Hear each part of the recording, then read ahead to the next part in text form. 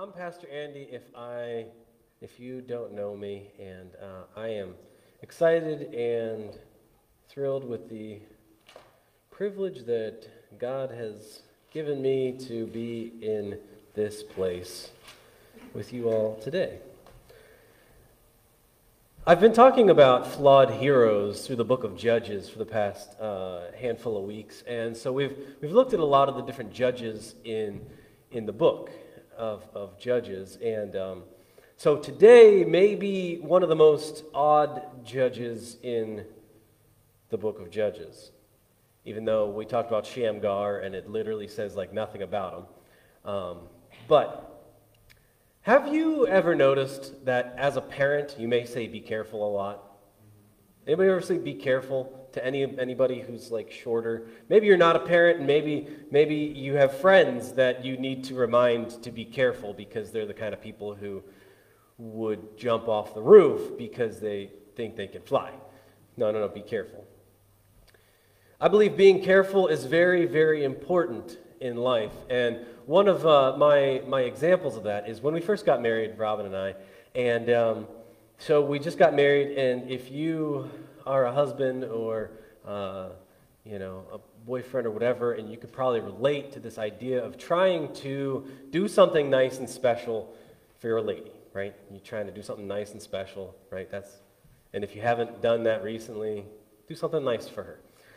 So I'm a young guy. I don't really know what I'm doing at all, right? And so she was still sleeping. She was sleeping in. It was like Saturday or something like that.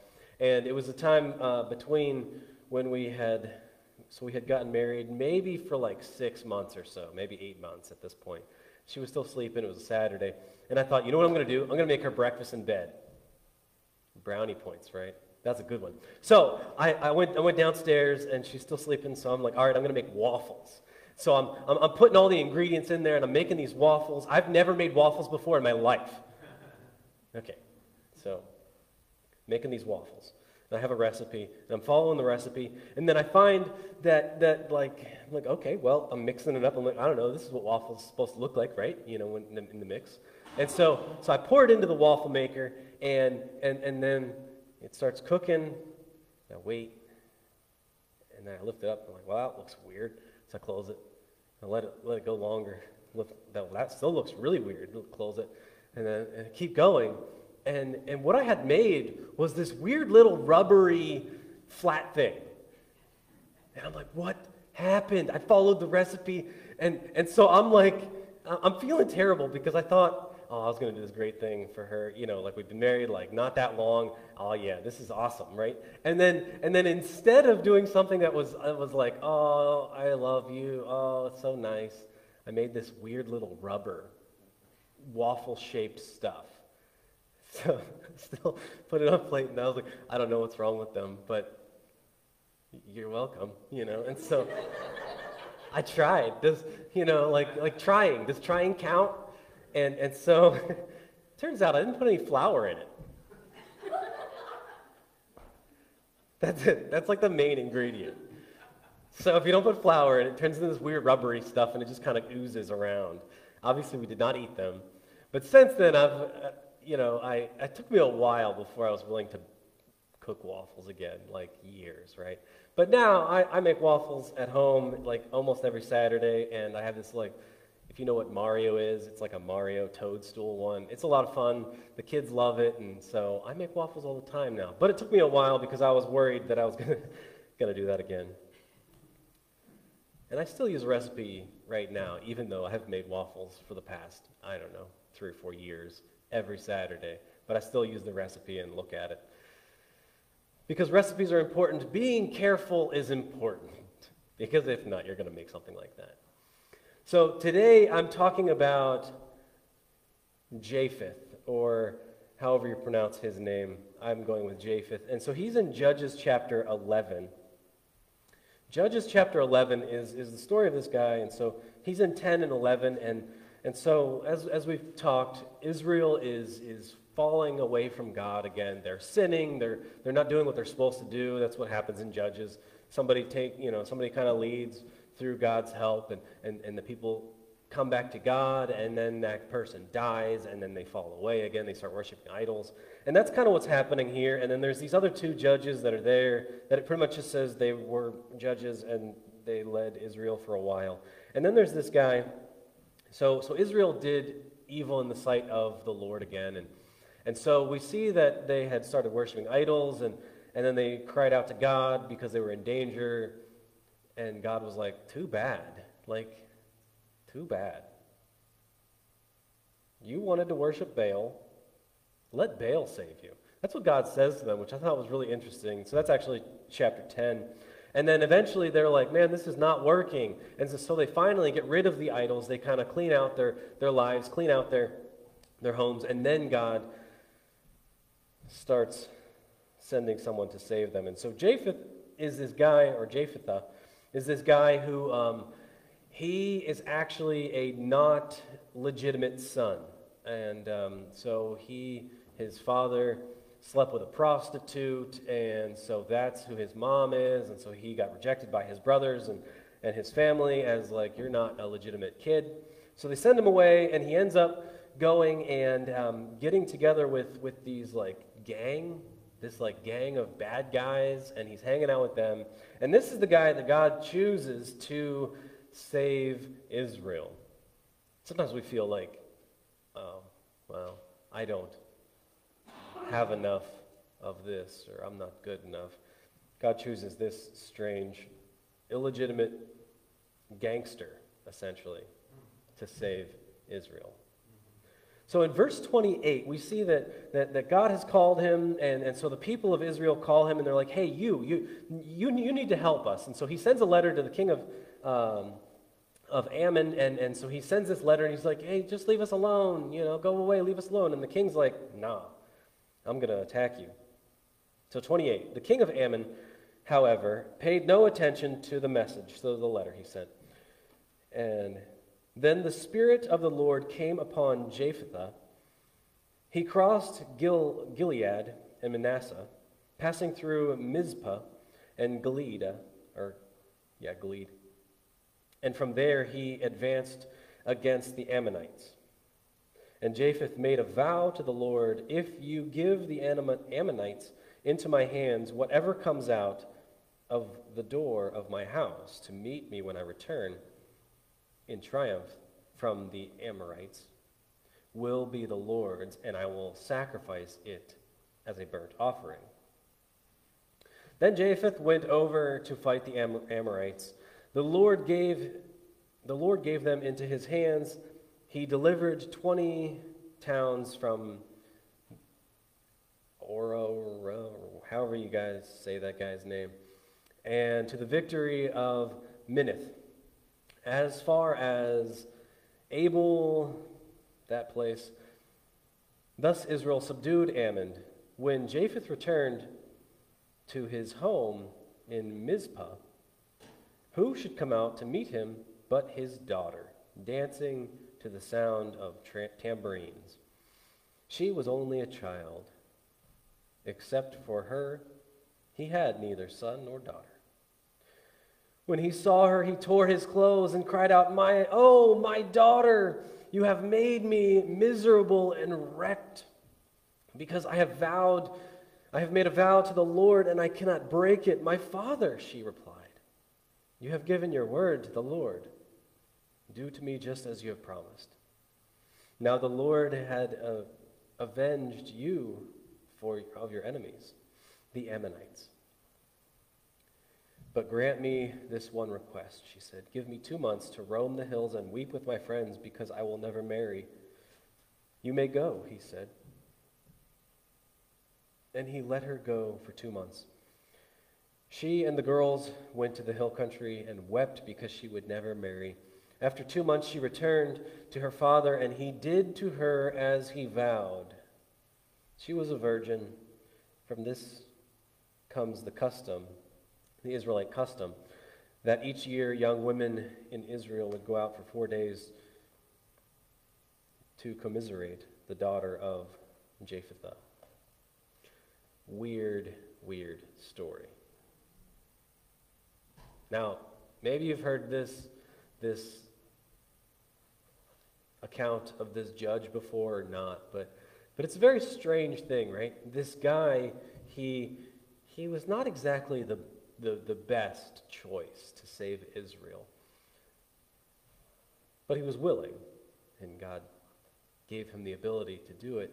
And so the Spirit of the Lord came on him, and then he was so excited, he was so overwhelmed by this concept of, oh, God's going to give me victory, and then he made this vow that turned out terribly. And so it's interesting. It says, whatever comes out of my house. And so a lot of people say, well, there's this concept that maybe it would have been an animal, because a lot of times they would have their animals stay with them in the house, and maybe he thought it would be an animal, but it was their custom that the women and children would come out to greet those who won battle. When they're playing the instruments like the tambourine or the trumpet, they would come saying, we're winning, we won. And so the women and children would come out of the house.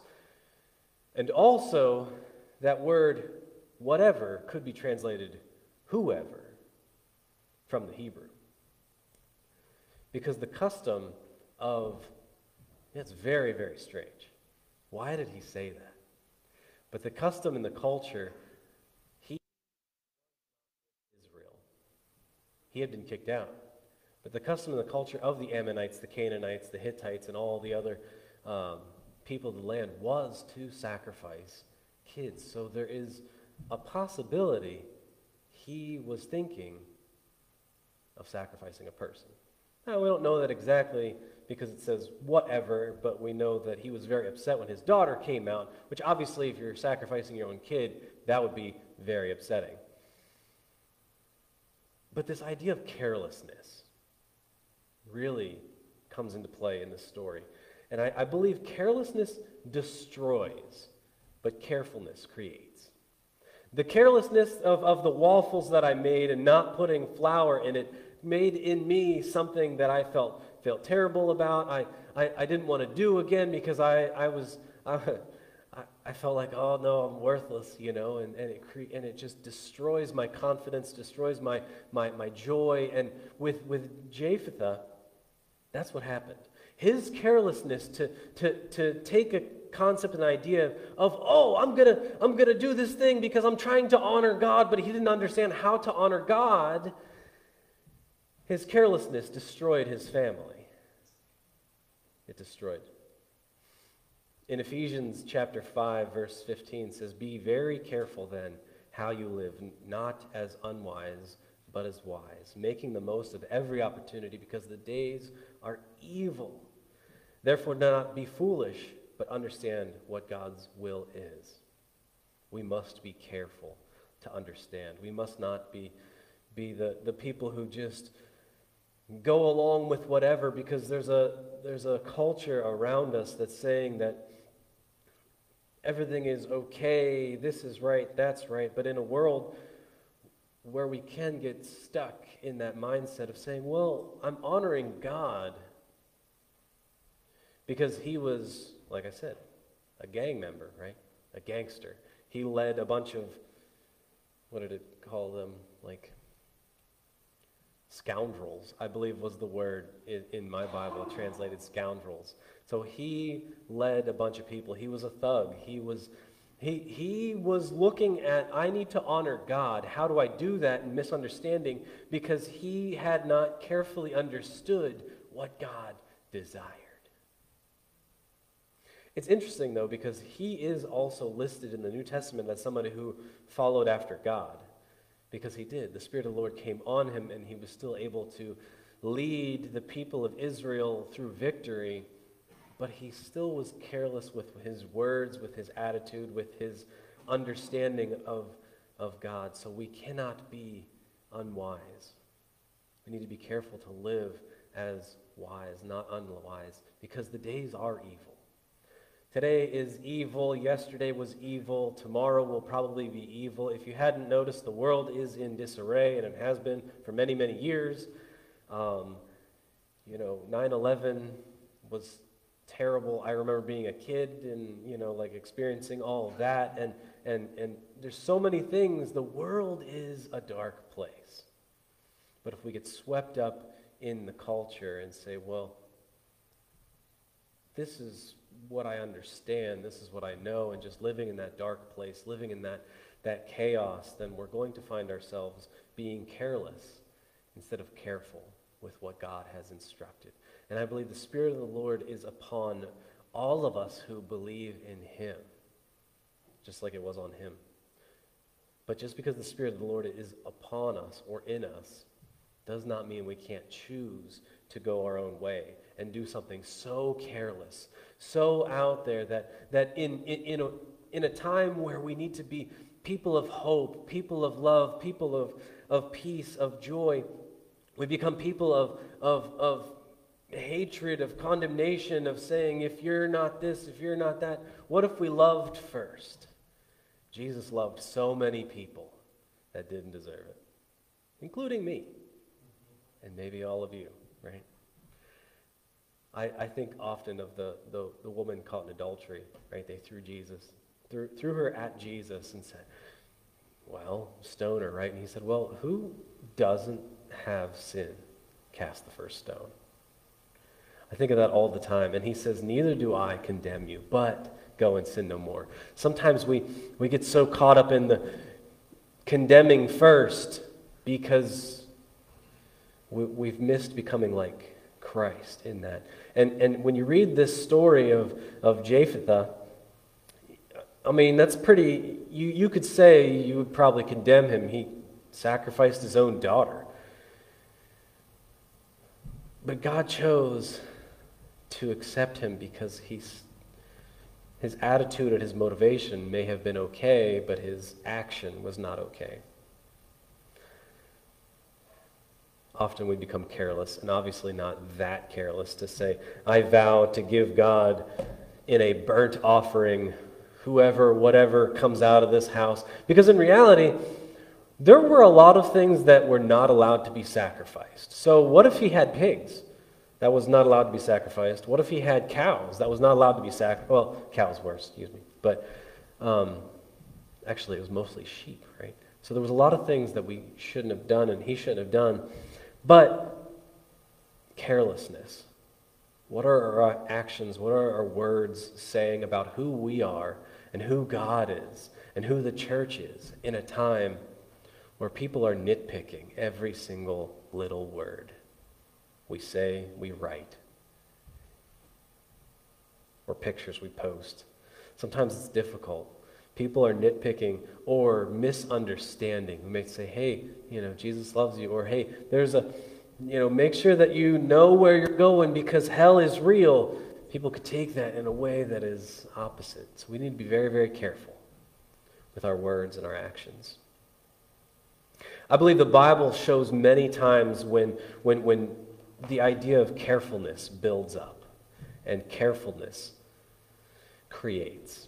So the majority of the rest of the time we're going to spend on being careful. So this account of this judge, and like I said, the idea here is that flawed heroes are the judges. They were men and lady who did amazing things for God. The Holy Spirit, came upon them, and they prophesied or they won wars, and they led the people of Israel out of their problem.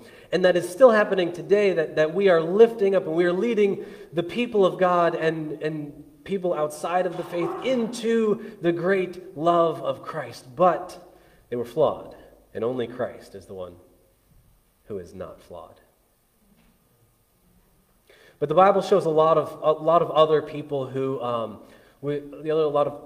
that we see that this idea of being careful creates. And the first one is even in creation. While God was creating the world, we see the account, and it explains how he was very careful and said, this is here, this is here, this is here. And when he did that, he created the beautiful world, universe, galaxy that we have.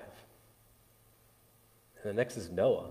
If you've ever read the account of Noah, what we talk about most of the time is God said to Noah, build an ark, and then he goes and builds an ark, and then there's a flood, and they all get in the ark. But in reality, between the time when God says build an ark and when he builds the ark, there's this giant list of stuff that he had to build the ark. He had to follow it to the very detail. He had to be careful. Because if he didn't do it this way or didn't do it that way, there was going to be something wrong.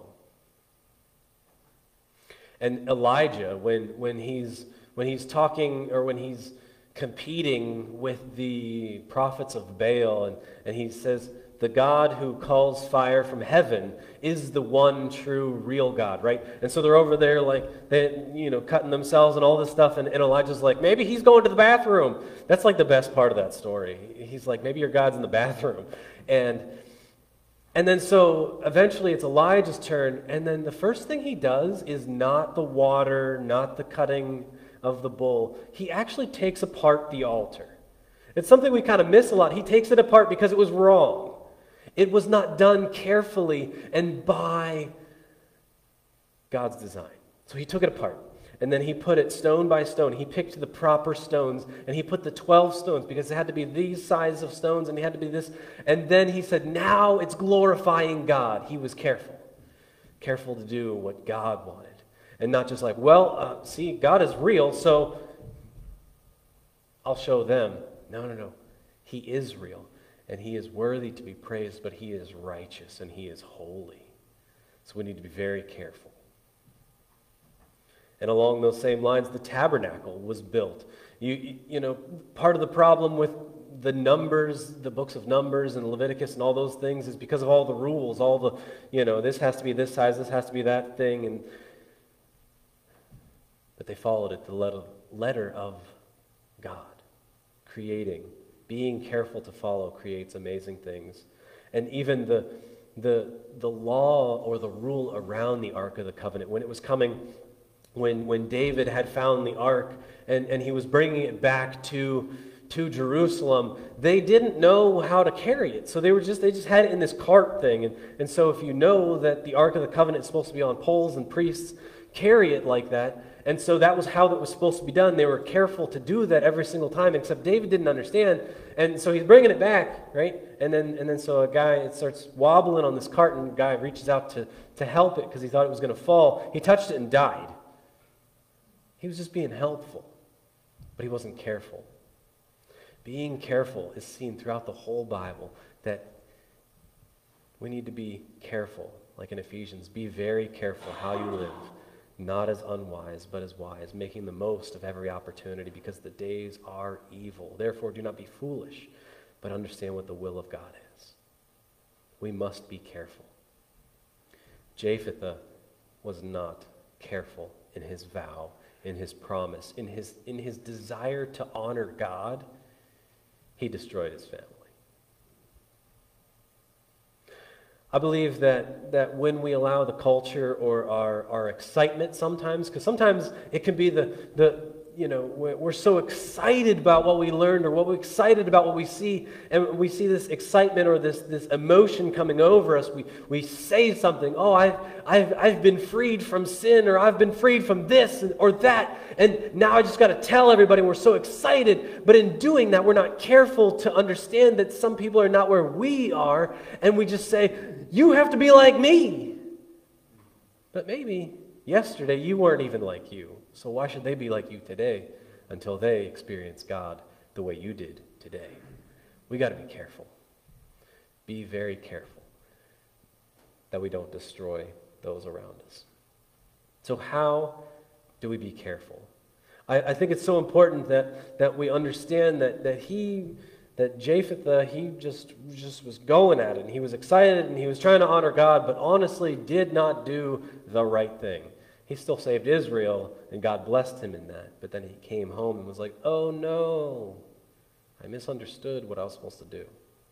So the first thing that we must do to be careful is to be careful about what we think, right? Because pretty much everything stems from our thoughts. In Proverbs, it says, in Proverbs 4:23, above all else, guard your heart, for everything you do flows out of it. And then in the Good News translation, I think it says, be careful how you think. Your life is shaped by your thinking. Everything that we do starts with our thoughts. So if we're not allowing our thoughts to be on him. The Spirit of the Lord came upon Jephthah, but he didn't understand how to think when God was speaking to him. He was just excited. And he ran after something because he was trying to honor God, but obviously did it in a way that was very, very, very, very, very poor. Be careful how you think. Romans 12:2 says, "Do not conform to the pattern of this world, but be transformed by the renewing of your mind. Then you will be able to test and approve what God's will is, his good, pleasing, and perfect will." If we are allowing the culture or just our emotions to influence our minds too much, we will end up not being careful. I was so excited about them waffles. Right? There's waffles. I was so excited. But I was so excited, I just skipped over one of the lines because it was on there. Flour was on there. I skipped over it because I was so excited and I was trying to get it done. And I was like, yeah, this is great. I was so excited and I allowed that to, instead of, being careful, following the pattern, the good, pleasing, and perfect pattern of the waffles, which God has an even more perfect pattern for our lives. Your thoughts. Everything stems from your thoughts. If you take your thoughts captive, then God will be able to use you for his glory, for those around you. And yes, when our thoughts are in the proper place, we will be able to help others. The second one is be careful what you see. Because a lot of times the things that we see can influence our minds and our thoughts. And if we're spending so much time just looking at something and being consumed with it, then it's just going to get inside of us and we're going to misunderstand. Like Jephthah probably saw human sacrifices a lot. That was how God was honored. That was how God was worshipped. And so he didn't understand that this was part of a wrong culture. Matthew 22 and 23 says, "The eye is the lamp to the body. If your eye is healthy, the whole body will be healthy and full of light. But if your eyes are unhealthy, the whole body will be full of darkness. If then the light is within you is darkness, how great is the darkness?" It's amazing that what we see will really get into our minds. And sometimes we just get so consumed and just, I'm focusing on this thing so much. It just gets ingrained with us and we get desensitized to certain things. But when your eyes are healthy, when your eyes are looking to God, looking to his word and just trying to understand what goes into your eyes, into your mind, and your mind is being transformed to his mind, and you'll be understand and perceive what God's will is. And the last thing that we can do to help us be careful is to be careful what we say or post. Kind of the same thing. Proverbs 18:21, there is power. The tongue has the power of life and death, and those who love it will eat its fruit. It's amazing that the things we say can influence so much. Jephthah said something, and it changed his whole life, changed his whole family, because he said something, because his mind was not renewed. It was not conformed to the pattern of who God was and what God wanted and how God said to create and be careful to follow him. So his mind wasn't renewed, and the things he was seeing were not of God. And because of that, his mouth spoke something that was not of God.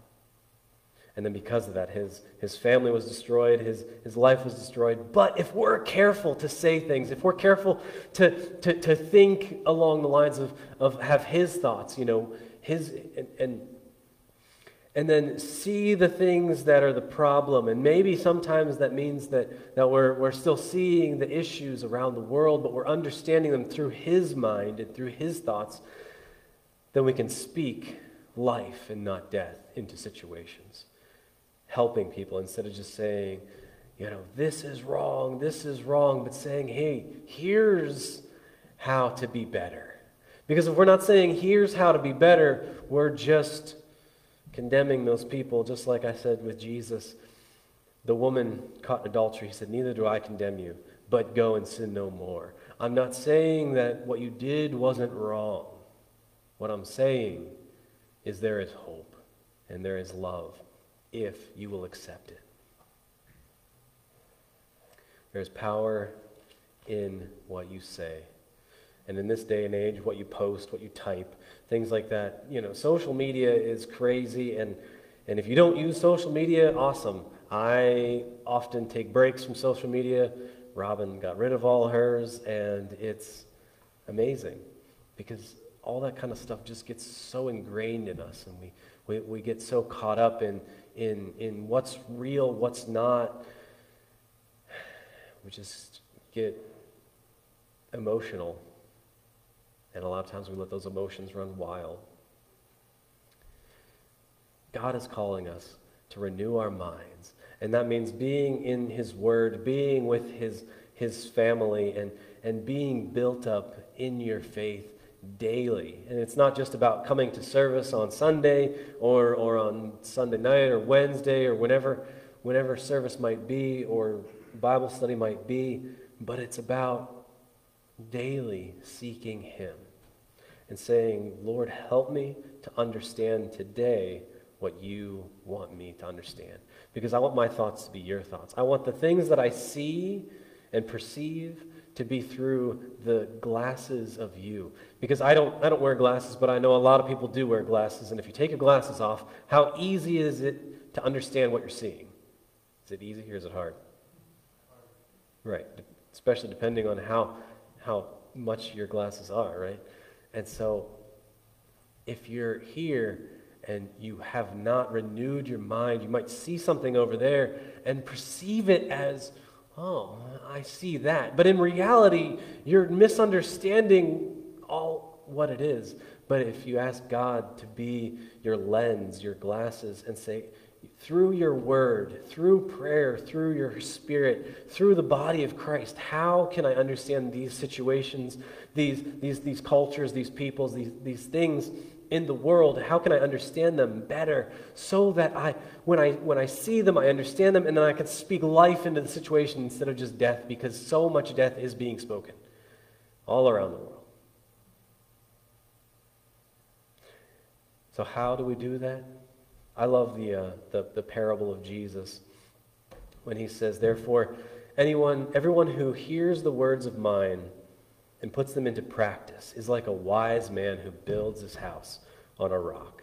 The rains came down and the streams rose and the winds blew and beat against the house, yet it did not fall because it was on a foundation on the rock. But everyone who hears my words and does not put them into practice is like a foolish man who built his house on the sand. The rains came down, the streams rose, and the winds blew against the house, and it fell with a great crash.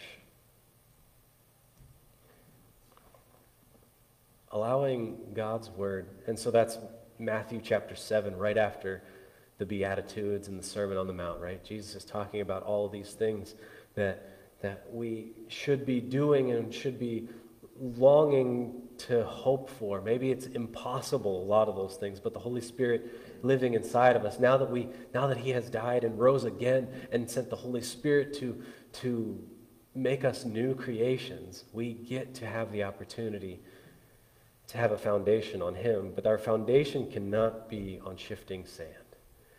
And often if our understanding and the way we're trying to renew our minds is only from one day a week, or only from those random scripture verse posts things, or your daily Bible app, it pops up a verse every day at noon. I get a picture. It's like, oh, today's Bible verse, right?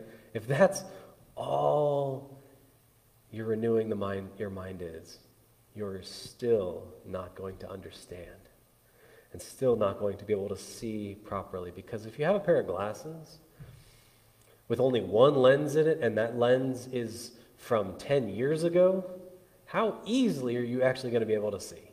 It's still going to be very difficult, right? You might, right? But when you daily allow God to refresh you, help you, and lead and mold you into what He has given you to do, Jephthah was called to do something.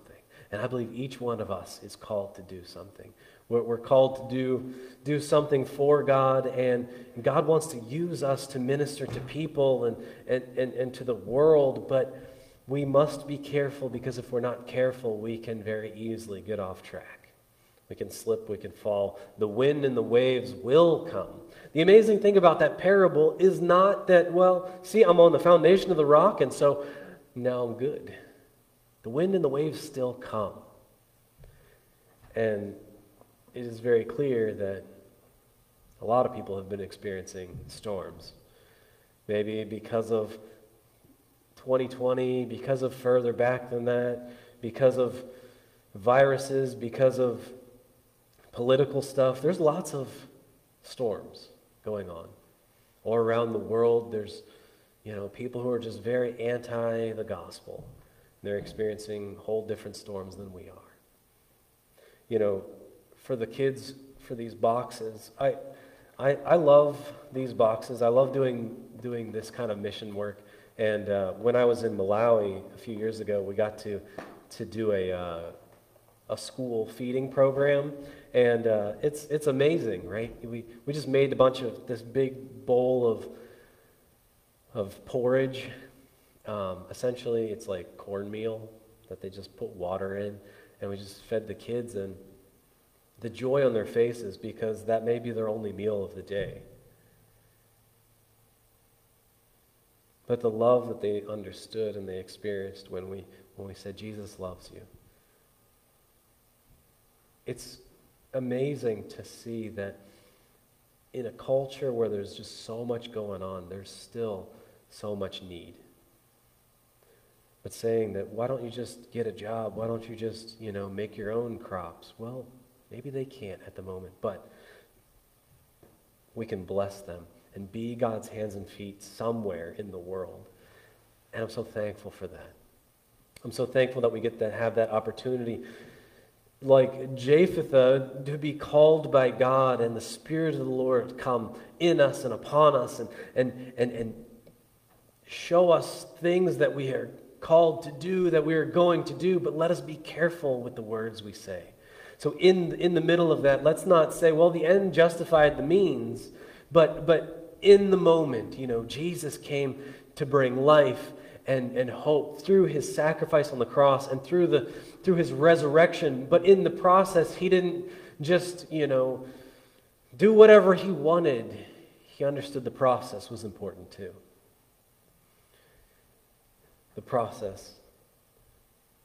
Renewing our minds, renewing our voices, renewing what we're seeing, what we're allowing into our hearts and minds. The best thing to do is to be with God's people. Spend time. And then if you're a parent or a grandparent, share that. Even if you're like, well, whatever, it's not that important. Is it important to the little ones? Or nieces and nephews? Is it important enough for you to pour out to someone else? And in order for you to pour out to someone else, you must be understanding what God is giving to you, having your mind renewed. So Jephthah is a very odd judge. I'm closing with this, so if the worship team would come up. It's very odd. But all the judges were very strange, right? We looked at many different ones who have done such strange things. Maybe they did amazing things. Maybe they followed after God. Maybe they followed after God, but also were consumed with problems. And next week, I'm not going to be here, but I'm excited for Evan to share about Samson. And if you know him, another guy with a lot of problems. So God is good, and I encourage you to make sure you're here and be encouraged there too. But the judges are flawed heroes, just like we're flawed heroes.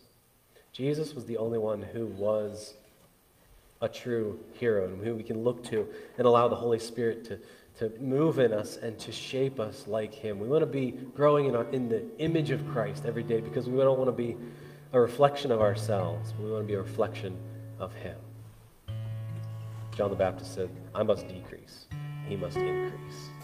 That should be our daily desire, is to decrease and have him increase in our lives, in our community, in our church, in our families, wherever we are. Help me to decrease so that he can increase. Help me to be the person who has built my foundation on a rock so that when I speak to people, I know how to communicate love. Not in a saying, yep, whatever you do is just fine, because that's not true either. But being truthful and loving to people. Not making vows or saying things that will bring death. Because carelessness destroys, but carefulness creates. Be careful in what you're doing. Be careful in how you're leading. Be careful in your family. Be careful in your church. Be careful in your finances, because we want to create heaven on earth, the kingdom of heaven coming to earth. Lord Jesus, thank you that you are the ultimate hero. Thank you that you are the one who is over all things, and that we can look to you and we get to reflect your goodness, your love, your mercy, and your hope in a time of hopeless situations, in a time of doubt, in a time of fear, in a time of chaos. Thank you that we get to be the people who built our house on a rock. We ask, Lord, that you strengthen our understanding, strengthen our thinking, and renew our minds today, tomorrow, this week, this year. Thank you that you are the one who gives us what we need. We trust you in everything. Help us to see the world as you see it. Help us to speak as you have spoken, not in condemnation, not of fear, but of hope, love, peace, goodness, faithfulness, gentleness, and self-control, knowing that the fruit of the Spirit is what will change the world. Help us, Holy Spirit, to pour out your love and your goodness to everyone we meet, everyone we speak to, everyone we share with. Thank you for what you're doing. In Jesus' name, amen. If you would like prayer, I will pray with you as we close in singing.